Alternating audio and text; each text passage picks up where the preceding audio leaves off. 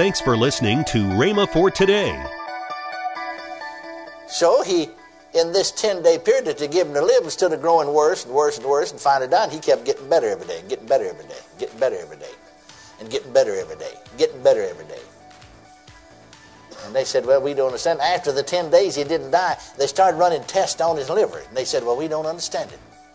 It was operating, functioning about 10%. It's up functioning now about 60%. And then they'd run tests every day or two. And it was 70%. It was 80%. It was 90%. Finally, it's functioning normally. And they began then to run other tests on him. We couldn't find a trace of it. Welcome to Rhema for Today with Kenneth and Lynette Hagin. Today you'll hear more from Kenneth E. Hagin on his teaching, How to Increase Your Spiritual Effectiveness, on Rhema for Today Radio. Also, later in today's program, I'll tell you about this month's special radio offer. Right now, let's join Kenneth E. Hagin for today's message. And if you read on through, they had that utter fearlessness and boldness, even in the face of great opposition and persecution. And so when that boldness is lost, and when that holy fearlessness is lost, then we become fearful to act upon God's word. And you won't hear people say then, when they lose that, you won't hear them say, I can do all things in him today. Hallelujah. And yet that's what the Bible said. Paul said, I can do all things in Christ who strengtheneth me. You try to help people with that sometimes, Christian people, and they would say, I've had them to say to me, well, yeah, but Paul was an apostle. Well, he didn't say I can do all things because of an apostle. He said because he's in Christ. Paul wasn't in Christ any more than you were in Christ. Christ didn't belong to Paul any more than he belongs to you. Paul wasn't any more of a Christian than you were a Christian. There are not any people that's more Christian or less Christian than somebody else. Did you hear me? I said he had a call of God, an apostle, a missionary to the Gentiles, but that didn't make him more saved or less saved. That didn't make him more of a Christian or less Christian. That didn't make him more in Christ than anybody else is in Christ. Are you listening to me? See, we get our minds over here in the sense realm, over in the human reasoning realm, on these things that really hinder us. But blessed be God, when you get into the Word of God for yourself, begin to study God's Word, you can absolutely be fearless. Hallelujah. And you can say, I can do all things in him today, bless God, and tomorrow and every other day. No, when the spiritual initiative in one's life is low, you will never hear one say, greater is he that's in me than the forces that surround me. I know, that's 1 John 4:4. It said, greater is he that's in me than he that's in the world. Well, that's the forces that surround you, aren't they? I don't know, it just helps me to say it that way. I said, that just helps me to say it that way. Praise God. I always, for years, practiced this. And no matter what I faced, and you face a lot of things, and from the natural standpoint, you feel so inadequate. But we're not going by our natural abilities. But I found that it helped me greatly, praise God, to ahead of time, before I came up on the situation, so to speak. I knew it's coming. Just to make my confession, greater is he that's in me than he that's in the world. The greater one's in me. Hallelujah. And just lean on him, trust in him. And it's amazing then how quickly you can get through some hard places. Praise the Lord. Because you're just sort of leaning back on him, and he's greater than any force you face. And he's greater than any power you face. And he's greater than any test you face. And he's greater than any enemy that you face. And he's greater than demons. And he's greater than sickness. And he's greater than disease. I think about we folks who believe in divine healing, have to encourage one another almost to believe, to act on God's word. But I was reading the testimony of several years ago of an admiral in the Navy, and the testimony was sworn to by the Secretary of Navy as being truth. You see, here this man, they discovered, that he had cancer. And his liver is just about eaten up. It's about gone. It's only functioning about 10%. And you can't live. I mean, they just actually in the government hospital put him in the ward where all the terminal cases are. And he said the atmosphere was so in there of fear and death was so dense that it seemed like if he had had a knife, he could just cut a chunk of it out. The very atmosphere, you see, is dense, filled with fear, filled with death. Just hang over it, like a cloud. And so they told him, said, now you got about 10 days at the most to live. If you haven't made a will, you need to make a will. Need to get his wife. And so his wife, they called her and she came. Because he's in the hospital one place, she's another place. But he said, I lay there that night. There's a man, grown man, you see, on a bed beside me. There's a ward, you see. And talking to him, and that fellow, he had terminal cancer also. In the nighttime, I heard him crying. But he said, I said, first of all, to myself, well, I'm not in fellowship with God, but I knew God when I was a kid. Went to a denominational church, but he said, I knew God. When I was 13 years old, I made a commitment to God. I was born again. But then he backslid all these years, never walked in the light of what he knew. So he said, the first thing I did was get back in fellowship with God. And I knew he took me back. I had peace on the inside of me. He never heard anybody ever say anything about divine healing because he hadn't even been in church for years. But he said, God, there's not anything too hard for you.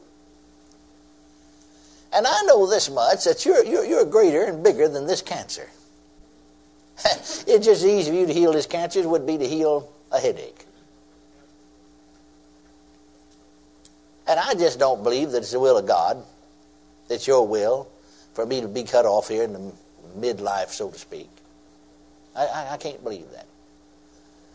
And I'm just going to pray and ask you to heal me. That's a very simple matter for you. And I just thank you for it. He said, just a very dry prayer, but very sincere. Well, his wife came, she fell down and started, by the bed to cry. And he said, they knew he was crying, I'm not going to die. Well, yeah, but now the doctor, he said, I don't care what the doctor said. So he, in this 10-day period that they gave him to live, instead of growing worse and worse and worse and finally dying, he kept getting better every day, getting better every day, getting better every day, and getting better every day, getting better every day. And they said, well, we don't understand. After the 10 days he didn't die, they started running tests on his liver. And they said, well, we don't understand it. It was operating, functioning about 10%. It's up functioning now about 60%. And then they'd run tests every day or two. And it was 70%. It was 80%. It was 90%. Finally, it's functioning normally. And they began then to run other tests on him. We couldn't find a trace of it.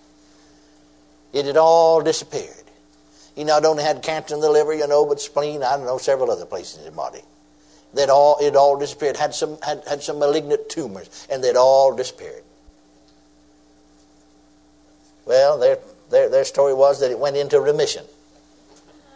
We don't understand why it did, but it did. If it doesn't come back, if it doesn't break out somewhere else in 2 years, you're home free. 2 years afterwards, he is home free. Praise God, couldn't find a trace of it. But I thought about the faith of that man, the initiative of that man, having never had any teaching, having never heard anybody say anything about anything like that. But his thinking was right. God's greater. Hallelujah. God's greater. That was his thought. You're greater. You're bigger than this cancer. You're greater. Well, thank God he didn't know about what the Bible said. I guess he found out about it later. But we know that greater one's on the inside of us. Greater is he that's in you than he that's in the world.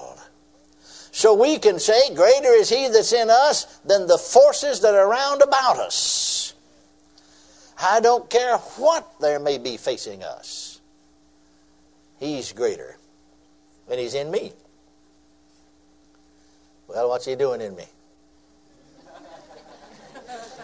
I've asked that question for many years. Is he just excess baggage for me to carry through life? Just another burden for me to bear. No, He's in there to help me. And you know what I've found out? I've discovered? You see, when I make that initiative in prayer, praise God, and will not lose that initiative,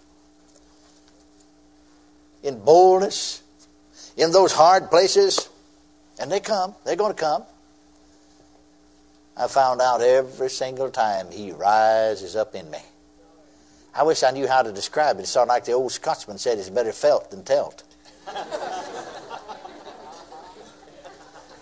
But from somewhere way down in here, He rises up in me. I can feel Him.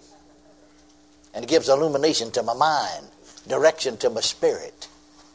Hallelujah to Jesus. And you experience that a few times. You're almost, instead of grumbling and fussing about a hard place, you're almost out looking for one. Amen. Because there's no opportunity to put Him to work out here when things are lovely. Welcome to Rhema for Today with Kenneth and Lynette Hagin. You can find more great materials by Kenneth E. Hagin, Pastor Hagin, and the rest of the Hagin family by visiting our online bookstore. Right now, I'd like to tell you about this month's special radio offer. The first item in this offer is a study guide on the subject of ministry gifts from Kenneth E. Hagin. The next item is the CD set entitled Camp Meeting Classics Volume 4. This set has 4 different speakers: Kenneth E. Hagin, Kenneth Hagin, Oral Roberts, and Mark Hankins. Both of these items are for the special price of $25. That's $12.95 off the retail price. Call toll-free 1-888-FAITH-99. Again, call toll-free 1-888-FAITH-99. You can also order online at rhema.org. That's RHEMA.org. rhema.org. Or if you prefer to write to Kenneth Hagin Ministries, our address is P.O. Box 50126, Tulsa, Oklahoma 74150. We always love to hear from our listeners, so write in or email us today and become a part of Rhema for Today. Right now, let's join Kenneth and Lynette Hagin. We are enrolling for Rhema Bible Training College. Yes. You know, talking about keeping your appointment with God. Maybe you don't know what your appointment is with God. You know, I have many times, I've heard testimonies of how people have come to Rhema and they said, I did not know the plans that God had for me. But coming to Rhema, the plans that He had became so clear to me. Well, Anthony Washington, that travels with us, you know, on the road and helps us here with worship and stuff. He just knew God had something for him. That's right. And he knew he needed to go to Bible school, so he came here.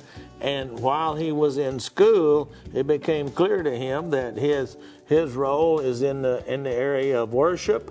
And he got in that area, and after he graduated, he's here. He's part of our worship team. That's right. And I hear him when he talks about, and he sometimes talks about Rhema when we're out on the road to let people know what it's all about. And he would say that actually he found out what his calling was once he got here. That's right. He just knew that he felt in his heart that God had something for him. That's right. He didn't really know what it was. Yes. But when he got here and as he was going through the classes, it became clear to him. That's right. So it's not too late. Go to rbtc.org and there's an application there that you can apply online. That's right. Tomorrow on Rhema for Today, we'll continue Kenneth E. Hagin's life-changing teaching. That's next time on Rhema for Today with Kenneth and Lynette Hagin.